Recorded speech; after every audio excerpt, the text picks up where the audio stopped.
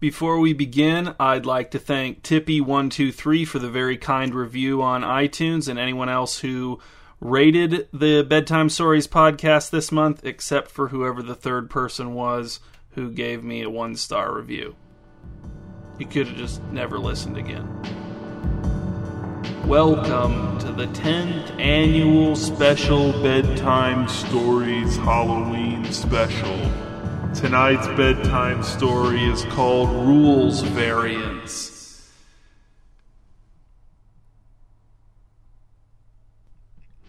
In audio entertainment, there's nothing scarier than dead air. Let's begin. The pontoon boat, laden with camping supplies and the second-tier youth group kids, chugged across Glass Eye Lake toward the big island at its center.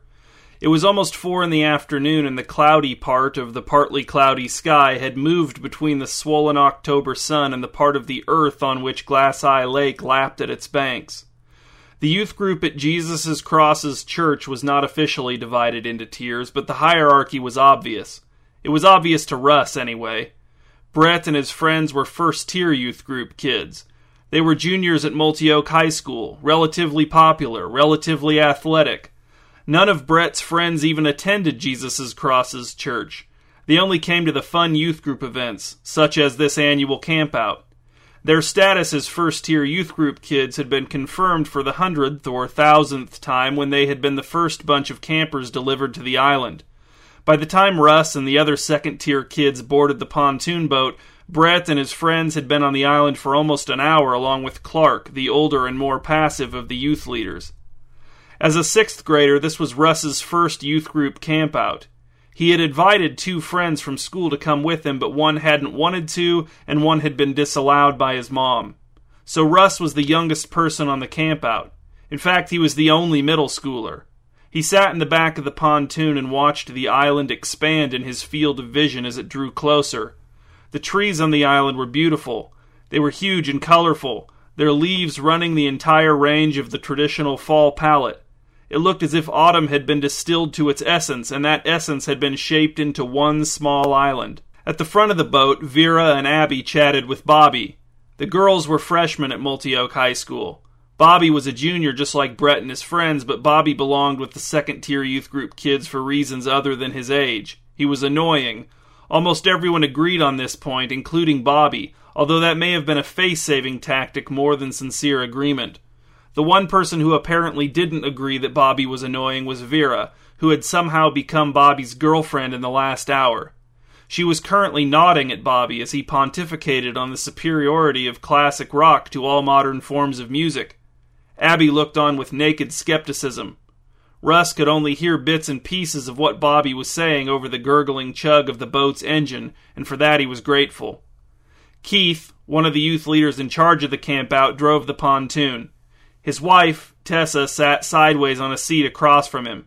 She did not consider herself a youth leader, but she had been enlisted as a temporary youth leader for the campout because it was an overnight event and girls were attending, which Russ gathered was a rarity for youth group campouts.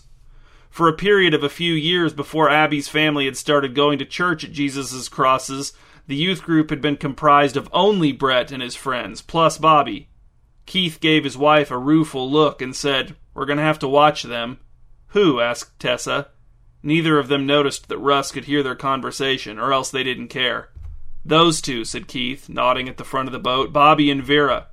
"I know," said Tessa. "Vera's mom will lecture me if she finds out they even held hands tonight." Keith and Tessa were in their late 20s, which meant that some of the parents, mostly Vera's, viewed them more as members of the youth group than leaders. Tessa's insistence that she wasn't actually a leader and that she only came to events like these because no one else would do it did not save her from Vera's parents' scolding. Tessa was not good at pretending to have fun on youth group events. It was always clear that she would rather be somewhere, perhaps anywhere else. The island campout seemed especially trying for her. Russ understood why it would be. No bed, no shower, the stress of keeping other people's kids safe, the stress of keeping other people's kids from misbehaving, and without any interest in participating in the one planned activity that could offset all of these negatives: capture the flag. Russ didn't know any of these people very well. There was no one else in the campout who he would even consider calling his friend. He, like Tessa, would prefer to sleep in a bed, to take a shower, to eat food better than was likely to be made by teenagers over a campfire. Russ's parents had told him he didn't have to go. In fact, they had encouraged him not to. They didn't have much faith in the youth leaders either, although they were less demonstrative about it than Vera's parents. But Russ had insisted that he wanted to go on the youth group island campout, and that was for one reason only: capture the flag. And not just capture the flag, but what to him sounded like the ultimate capture the flag experience. The capture the flag experience of his dreams. On the island, the first arrivals had begun to set up their tents. The western third of the island was more like a park than a forest. The large, thick-trunked trees were spread farther apart, and the ground was open and grassy. There had been a house on the island at some point, although all that remained of it was some of its foundation and a few steps leading down to the little strip of beach most conducive to boat landing. The park-like portion of the island had probably been that house's front yard. The majority of the campout occurred on this part of the island. The thickly wooded eastern two-thirds of the island was perfect for capture the flag and not much else. As Russ helped to carry supplies up from the boat, he saw that Clark, the older youth leader, had already built a campfire 20 yards from where the trail that looped through the wooded end of the island began. Clark's tent was erected near the fire, and Keith and Tessa worked on setting their tent up just as near the fire as Clark's, but on the opposite side. Russ, without a friend or tent of his own, was going to bunk with Clark. He was not excited about it, although he had nothing against Clark. There certainly wasn't anyone on the trip he would rather bunk with. He had feared the leaders would stick him with Bobby, but Bobby had insisted that he would not be sleeping in any tent at all because he relished any opportunity to sleep under the stars. Brett and his friends had already set their tents up far from the fire where they could converse in the night without worrying about the youth leaders overhearing them and scolding them for inappropriate topics or bad language. Russ stood facing the fire with his back to the woods and watched Bobby attempt some gallantry with Vera by helping her and Abby set up their tent. After some light bickering, the tent was up but not staked. They couldn't find the stakes. As they looked for them in the grass, near the campfire, on the path between the boat and the fire, on the boat itself, Brett's friend Wade kept turning their tent upside down as Brett and the rest of his friends laughed, then assured Bobby and the girls, when they returned still stakeless, that the wind had done it. This despite the wind being, though chilly, far too mild to overturn a tent. When this exact pattern had played out for the third time, Vera snapped and shouted, "Bobby, get 4 large stones!" Bobby had whinily collected 3 of the 4 demanded stones when Abby caught Wade balancing the tent on the edge of the small cliff over the water at the far western edge of the island, thereby revealing himself to be the true culprit. Shortly after, the stakes were found. Russ didn't see where they were found or who found them. He had considered telling Abby or Vera what was really going on with their tent, but was afraid this would cause Brett and his friends to view him as a spoilsport, or worse, a tattletale. Not that he harbored any illusions about being accepted into their clique. He just didn't want to become a target for their disdain. They were never outright cruel, but he did not want them to interact with him in the same way they interacted with Bobby. He preferred to only be noticed in passing. After the tents were set up, Brett led an expedition to the wooded end of the island so that everyone could scout it out and get a sense of how it looked before the light was gone. There would be a waning gibbous moon later, but with the trees maintaining their holds on most of their leaves, not much of its light would filter down to the forest floor. Russ enjoyed the hike. He brought up the rear of the line of youth group kids crunching through the fallen leaves on the trail and listened with mounting excitement as those who had been on previous campouts recounted tales of past capture the flag glories and mishaps, pointing out the exact locations where they had occurred. "I laid right there for 20 minutes, said Owen, another of Brett's friends, as he pointed to a spot in the brown tangle of underbrush. "It had to be at least 20 minutes. Perfectly still. Abby was over there with a flashlight pointed right where I was, so I couldn't move at all. I could barely breathe. She could have walked right over and tagged me, but she didn't." "It wasn't 20 minutes, said Abby. "I wouldn't have stood there for 20 minutes. "Why didn't you tag him?" asked Russ from the back of the group. "It's psychological warfare," explained Owen. "If you lie still long enough, people start to second-guess themselves. They start wondering if that's really the spot where they saw you disappear. They start to wonder if you managed to sneak away right under their noses in complete silence. That wasn't what I was thinking, said Abby. I just didn't want you to jump up and yell when I got close. I was all by myself. I hate jump scares. Back at the fire, the kids and leaders ate hot dogs skewered and cooked over the open flames while the sun set. They drank cans of generic cola and bottled water extracted from an enormous orange cooler filled with ice. The evening grew colder and everyone added layers. Then Keith led an evening devotional that was at least doubled in length by Brett's constant joking asides, which no one except his friends laughed at, and not even all of them. Then, at last, when Russ felt as if he could not wait any longer to play Capture the Flag, it was time to play Capture the Flag. The island was divided in half by a line of 4 lanterns hung from low branches a short distance into the woods. There was some debate among Brett and his friends about whether it was strategically better to be on the team defending the wooded side of the island or the team defending the park-like side. Was it better to be able to find the flag with more ease, or to have more cover while attempting to capture it? They did not reach a consensus. At the campfire, Keith explained the rules of the game. Those who wanted to play would be divided into 2 teams. Each team would hide an orange flag on their side of the island. The object was to cross into enemy territory, retrieve the opposition's flag, and bring it to one's own territory without being tagged.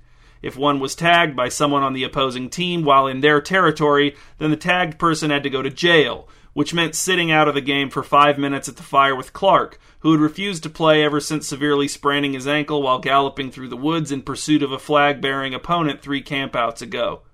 There was a lot of discussion about the finer points of the rules regarding how close a defender could stand to the flag they were guarding, what would happen if someone was tagged but did not go to jail, and so on. But Russ didn't pay much attention. He knew the rules inside and out. He was inexperienced, yes, but well prepared. He knew, in his brain and in his heart, how to play Capture the Flag the island campout way. Russ had first become aware of Capture the Flag when it had been featured in an episode of a cartoon he had enjoyed watching when he was younger, and which he would probably still enjoy watching if he were to allow himself to do so, which he would not do because it was targeted at little kids, and he had vowed to stop watching cartoons for little kids when he entered middle school. Intrigued by the show's depiction of Capture the Flag, Russ had asked his dad if it was a real game. His dad had given Russ a brief rundown of the game that intensified Russ's interest in it. Doubting some of the details in his father's explanation, Russ had dived into the internet for a full examination of Capture the Flag. There he had found an entire forum dedicated to Capture the Flag, a community of people from all over the world celebrating it, relaying richly described accounts of their personal experiences with it, and arguing about it, sometimes quite bitterly. There was a lot of heated disagreement over rules variants. The moderators on the forum gave the posters a pretty long leash, but most of the permanently banned accounts resulted from fights over rules variants that went too far. Russ was too much of a beginner to have strong opinions about the best way to play Capture the Flag, but he found the discussions interesting. They gave him a lot to think about, which he appreciated because his hobby could be only theoretical until he had an opportunity to play. Russ had tried to round up a group of kids from his neighborhood to play, but it hadn't gone very well. The neighborhood was a bad location for the game, and he couldn't get the other kids to take it as seriously as he wanted them to. Once at a summer day camp that Russ's parents had forced him to attend because they wanted to go antiquing without him, the games director had announced that they were going to play Capture the Flag, and Russ had gotten very excited. But the game was played in broad daylight in an open field where the flags were clearly visible and there was no cover. It was all about running, a game of pure speed with no advanced tactics, no sneaking. It had been sort of fun in its own right once Russ got over his disappointment, but he certainly didn't post on the CTF forums about it. He knew that would be a mistake. It was the kind of Capture the Flag that the other posters on the forum hated the most. Russ had not admitted to the other posters that he'd never played a real game of Capture the Flag before, but he had often joined in the ridicule of those who tried to post game reports about the kind of Capture the Flag he'd played at the day camp. He did not want a similar fate to befall him. And then, shortly after his family started attending Jesus' Cross's church, Russ began to hear talk of the island campout and its legendary games of Capture the Flag. Brett, Bobby, Vera, and Abby were more willing to talk to him at church than they were at youth group events when their other friends were around. Brett was especially happy to expound upon the awesomeness of the Capture the Flag games that took place on the campout. He made them sound as good as the games described on the forums. Better, even. They sounded as good as the games Russ had only dreamt of. Maybe even better than those. But Russ had just started 5th grade when he'd first heard about the campout, so he'd had to wait more than a year for his chance to participate. The wait had been excruciating. He had helped to assuage the pain of the long wait by posting on the CTF forums about the upcoming campout. Russ began posting about it months in advance. He passed along every detail that he could wring out of the older kids and the leaders to the experts on the forum, picking their brains for tactical advice. He got a complete rundown of the rules from Brett, and he relayed those to the forum as well, secretly pleased about the controversy they caused. It made him feel like a real contributor. He even found the exact coordinates of the island so the other posters on the forum could look at satellite images of the terrain. The one thing he was not entirely honest about was his age, and his size, and, of course, his amount of prior Capture the Flag experience, which was none by the standards of the forum. But now he was here. He was on the campout, on the island, and Keith, with plenty of input from Brett, was dividing up the teams as fairly as possible. Russ's first real game of real Capture the Flag was really about to begin, for real. Russ huddled near a shrub along the small cliff at the western tip of the island. In his dark clothing, each item chosen for its capacity to contribute to the concealment of his form in deep shadows, Russ knew he was nearly invisible. From this vantage point, Russ had a clear view of his team's flag where it leaned against the west-facing side of a large tree. Before the game had begun, Clark, functioning as an impartial authority, had checked the placements of both teams' flags to make sure they were fairly hidden. Since Clark had signed off on both flags' locations and returned to his role as the jailer at the campfire, Russ had seen no one. Neither opponents in search of the flag nor teammates making sure it was still in place. Russ had been left all by himself as the flag's last line of defense. This was a crucial job, Owen assured him, and one that required awareness and quickness, because on the park-like side of the island, opponents couldn't sneak up on the flag. They had to make their attempts in desperate charges, fleet silhouettes in the fragmented moonlight. Russ was to thwart these runs, preferably before the opponents were able to spot the flag and report its location to their teammates once they'd served their 5-minute sentences at the campfire jail. The last Russ had heard, Bobby and Brett's friend Jeff were also playing defense, but were roaming much closer to the line of lanterns that separated the territories, attempting to catch opponents as soon as they crossed over. Russ occasionally heard shouts from the direction of the line, cries of victory and frustration, cries of "Where did he go?" But he couldn't discern a broader picture of how the game was progressing from these cries. All he knew was that no one had yet come for his team's flag, which was good but also unexciting. This was not how he had envisioned the ultimate Capture the Flag experience feeling. This was not the role he had spent years of his young life anticipating. Sitting still for this long reminded Russ of how cold the air had become. He allowed himself one good shiver. He breathed quietly, his calves beginning to protest the strain of this extended crouch. He hadn't heard a shout from the island's interior for some time. Perhaps the other team had fallen back deep in their own territory to strategize, or perhaps their runners had finally made it across the line successfully, or even now creeping closer to their goal. Russ hoped for the latter. If he could successfully chase down and tag an opponent, then maybe he could prove himself worthy of going on the offensive. On the other hand, if he did too good of a job on defense, maybe his teammates would want to keep him there. Keith was on his team and had some authority. Should Russ approach him about getting a chance to play offense? Wasn't it Keith's job as youth group leader to make sure every kid had as much fun as possible on the campout? Russ turned his eyes from the flag to the water. The lake was almost still, making only the slightest of lapping noises at the muddy bank at the base of the cliff slope. The moon cast a silvery sheen over the surface of the lake, and that was how Russ was able to see the black shape approaching the island through the water, a shape that looked very much like the top half of a human head. Russ tensed, flexed his toes inside of his sneakers. What was this? A crafty assault by someone from the opposing team? Or was this an interloper, a weirdo who was not of the youth group, had not been invited on the campout? Whoever it was, he came closer in silence, barely making a ripple. As he neared the bank and his feet found the lake bottom muck, he rose from the water bit by dripping bit, shuffling through the shallows in a cautious hunch to press himself against the cliff just beneath Russ's hiding spot. Russ could no longer see him, but he could hear his measured breathing. He could hear the squelching of his shoes as he shifted his weight. Then, with a wet scrabbling of feet, the swimmer's hands and head appeared above the rim of the cliff, perhaps 1 yard from Russ, perhaps 2. From such close proximity, Russ was able to recognize that head.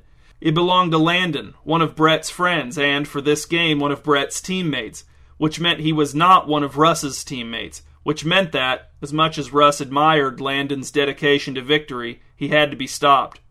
Russ rose from his position near the shrub, took 1 step, and tagged Landon on the top of the head. Landon shouted in surprise and lost his grip, stumbling backward down the cliff and splashing into the water again. "I got you," said Russ. "You have to go to jail." I know, said Landon. "How long were you watching me?" "I saw you coming in when you were a ways out," said Russ. "All I could see was the top of your head." Landon sighed and took a run at the cliff, managing to scramble up and over, rolling onto the grass at Russ's feet before rising and pulling his soaked sweatshirt out from his chest with both hands. "At least I get to sit by the fire," he said. But as he did, his eyes scanned back and forth. "Hey," said Russ, "you're supposed to go to jail. Stop looking for the flag." "If I see it on the way to jail, then how is that my fault?" asked Landon. "You're not going to jail yet," said Russ. "You're just hanging around." He paused. "Come on, let's go. I'm taking you to jail." Landon was much older and bigger than Russ, but within the rules of the game, Russ was in the position of authority at the moment, and he intended to use that authority. He took Landon by the sodden elbow of his sweatshirt and led him briskly toward the campfire. He wasn't sure if Landon had seen the flag or not. He thought maybe he should warn his team that the position of the flag might be compromised, but he wasn't sure if he should abandon his post long enough to find them. It was already a risk to abandon his post long enough to ensure Landon got to jail. Clark sat facing the fire in his camp chair and sipped seltzer water from a gold-colored can. The reflected flames writhed in both lenses of his eyeglasses. He looked up when Russ and Landon entered the radius of firelight, the jail. "Caught one, huh?" "Yup," said Russ. "You're all wet," said Clark. "Did you fall in?" "No," said Landon. "I swam around the backside to try to sneak up from behind." He stood next to the fire and spread his arms and legs wide, exposing as much of his surface area to the heat as possible. Clark laughed and shook his head. "And Russ caught you right away?" "I saw him swimming in," said Russ. "He came out right next to me." "Bad luck," said Landon. "Who else has been here recently?" "No one," said Clark. "I haven't seen anyone for probably 20 minutes. "No one's been in jail for that long?" asked Russ. "I haven't seen anyone at all for that long," said Clark. "No one running by, no one coming to me trying to get information. It's just been very quiet. Everyone's being stealthy, I guess. Even Tessa went to her tent a while ago and hasn't come back. She was sitting with me for a while, but I think she had a headache, so she's probably lying down." Landon turned away from the fire to give his backside a chance to dry. He sighed, then narrowed his eyes and asked, "Who are you?" As Russ turned to see who Landon was talking to, a lanky woman in a dark blue sweatsuit strode into the firelight. She had wavy brown hair and wore fuzzy earmuffs. With a smile playing at the corners of her mouth, she walked up to Landon, touched him on the shoulder, and he disappeared. Then she turned and headed for Clark, who was frozen in his camp chair, his can of seltzer water halfway to his lips. A second before the woman reached him, he tried to leap up, but his feet got tangled in the legs of his chair and he staggered forward. It looked for a moment like he might collide with the woman and send both of them sprawling into the fire, but as soon as he made contact with the woman's outstretched hand, Clark disappeared too. Russ knew he was next. He turned and bolted down the narrow path that led to the bank where the boat was docked. He hadn't necessarily been planning to use the boat. He hadn't had any plan at all, but it still came as a shock when he arrived at the bank and saw that the boat had been unmoored and had drifted 50 yards from shore. With no better idea presenting itself, Russ splashed into the shallow water, high-stepping out into the lake until he tripped and fell forward, cold lake water filling his mouth and nose. When he regained the surface, he turned to look back toward the island. There, standing on the bank and watching him, was the woman. "I was so close to getting you," she called with a laugh. "I missed you by, like, an inch." "What are you doing?" Russ called back, plucking a length of seaweed off of his shoulder. "Playing capture the flag," said the woman. "What else?" "But where did they go?" asked Russ. "Who?" "The people you tagged," said Russ. "Landon and Clark." "They're in jail," said the woman, "with the others. Don't you know how to play capture the flag?" "What others?" asked Russ. "The other people," said the woman. "I've gotten most of you now." "Where did they go?" asked Russ. "Where is the jail?" "In neutral territory," said the woman. She paced back and forth on the short strip of bank. "Are you just going to stay out there in the water all night?" You'll die of hypothermia." Russ shuddered. The water was so cold. Tired of treading water, he put his feet down and discovered that he could stand with his head and shoulders above the surface. "What will happen if I come back?" he asked. "I'll tag you and you'll go to jail," said the woman, "unless you can find my team's flag and bring it back to your territory. But I'm not going to let that happen." "Where's my territory?" asked Russ. "Off the island," said the woman. "So your territory is the whole island?" asked Russ. The woman spread her arms apart and said, "Yes." "So where's our flag?" asked Russ. "How come you're not trying to get it?" "Oh, you don't have a flag," said the woman. "It's called Capture the Flag. Singular, one flag. If you had a flag too, then there would be two flags. You win if you capture the flag, my flag, which is the only flag. I win when your whole team is in jail and there's no one left to try to capture the flag." "When will the people you tagged get out of jail?" asked Russ. "When you win," said the woman, "if you win." "And what happens if you win?" asked Russ with rising terror. "Then they stay in jail until someone else beats me," said the woman, "if that ever happens. It hasn't happened so far. If the jail were limited by spatial constraints, it would be pretty crowded. Fortunately, it isn't." "But that could take forever," said Russ. "That's not how it's supposed to work. They're supposed to get out of jail after a fixed amount of time, like 5 minutes, for example." "That's not how I play," said the woman. "I have my own rules variants that I play by." Russ walked back toward the shore until the water was only knee-deep. He was still a safe 20 yards from the woman. "Do you post on the CTF forums?" he asked. "I used to," said the woman, "but I got banned." She laughed. "Too difficult for me to be nice to all those wimps who like playing the boring way. I started another account, but I just use it to lurk now." "I'll swim to shore," said Russ. "I'll get the police." "Don't be a spoilsport," said the woman. "That's not fair at all. That's cheating. It's pathetic. And it won't even work. Your teammates will never get out of jail if you do that." Russ didn't want to believe her, but he believed her. He'd seen Landon and Clark vanish in front of his face the moment the woman tagged them. She was playing by her own rules beyond her flagrant disregard for the conventions of Capture the Flag. "Hello?" The voice came from up the path behind the woman. It was a girl's voice, either Vera's or Abby's. "Who's down there? Where is everyone?" The voice was definitely Vera's. "Run, Vera!" yelled Russ. "Run and hide!" The woman spun and scampered up the path in the direction of the voice, disappearing into the trees. "Vera, run away!" Russ shouted one more time. Then he splashed toward the shore as quickly as he could, angling east toward the thickly wooded end of the island. If he was to have any hope of finding the woman's flag and saving the entire Jesus' Crosses Church's youth group, he needed to make sure that she lost track of him completely while she was occupied with Vera. Russ reached the shore, crashed up the steep bank through the dead, prickly undergrowth, and fought his way to the trail.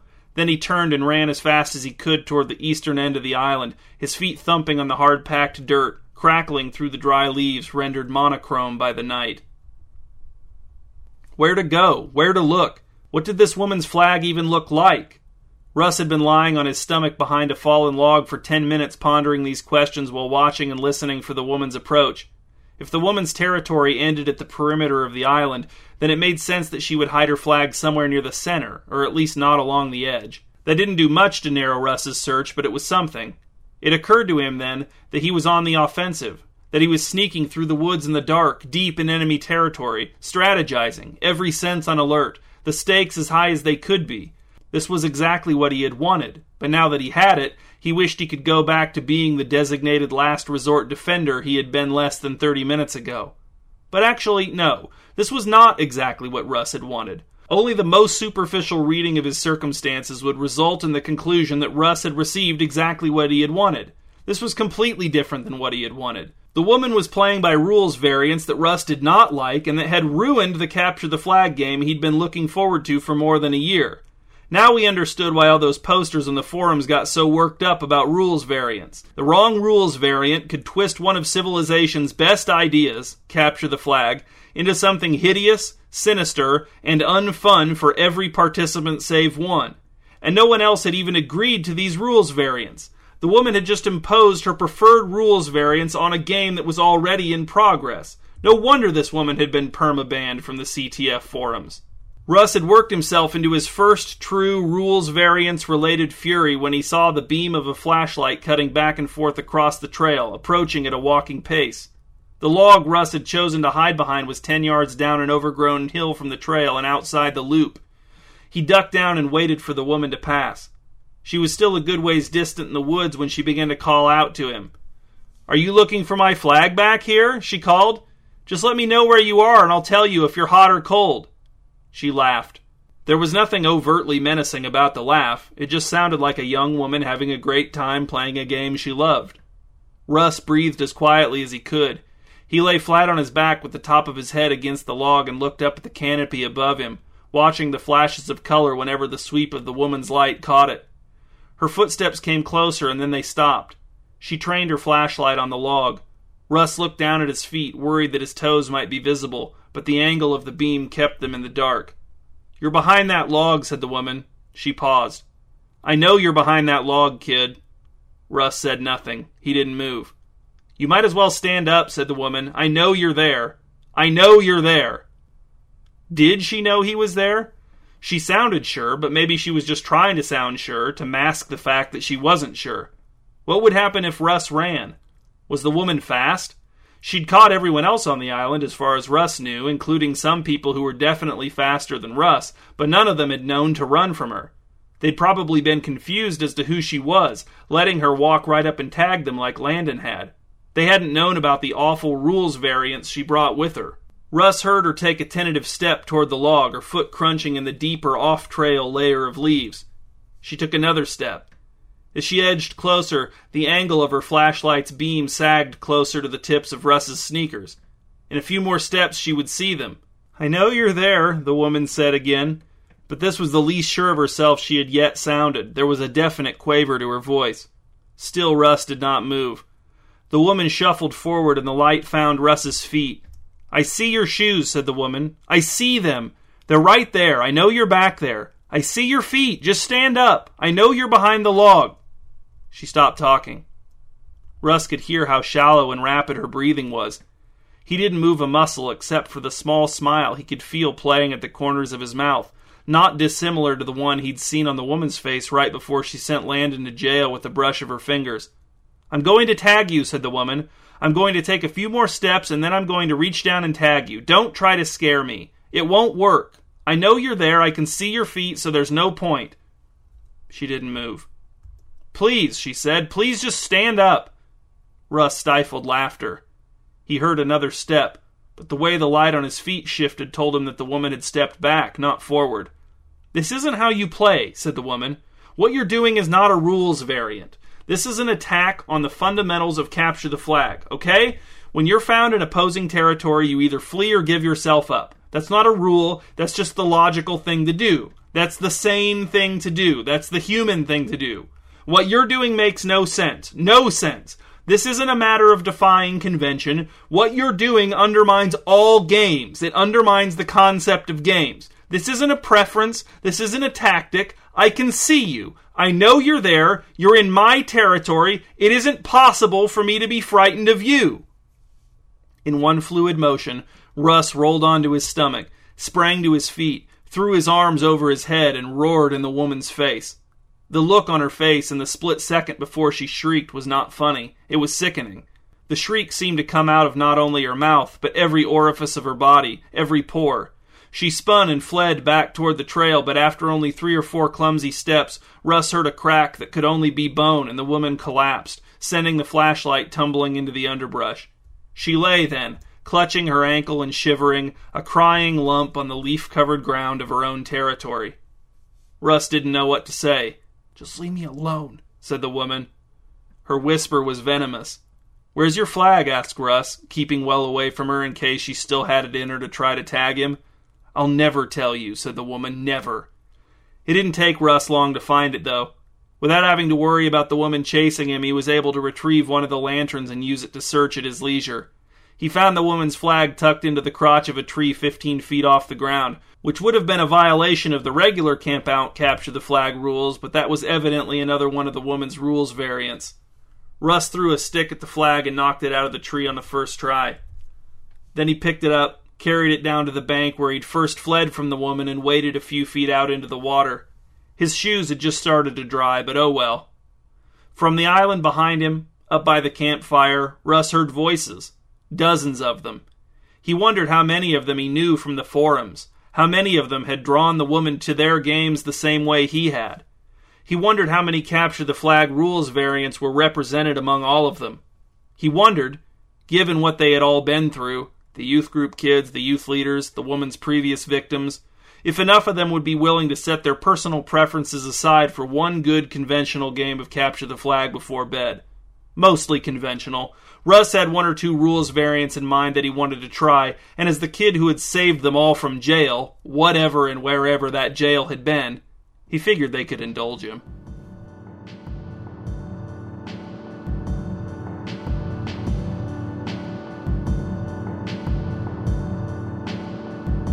I'm Adam Drent. Thanks for listening to this bedtime story. Please rate and review this podcast on iTunes. And if you want to read bedtime stories and answer discussion questions, you can do so at www.hugepop.com. There you can also find links to One Man's World and the music I make as the Mispronouncer.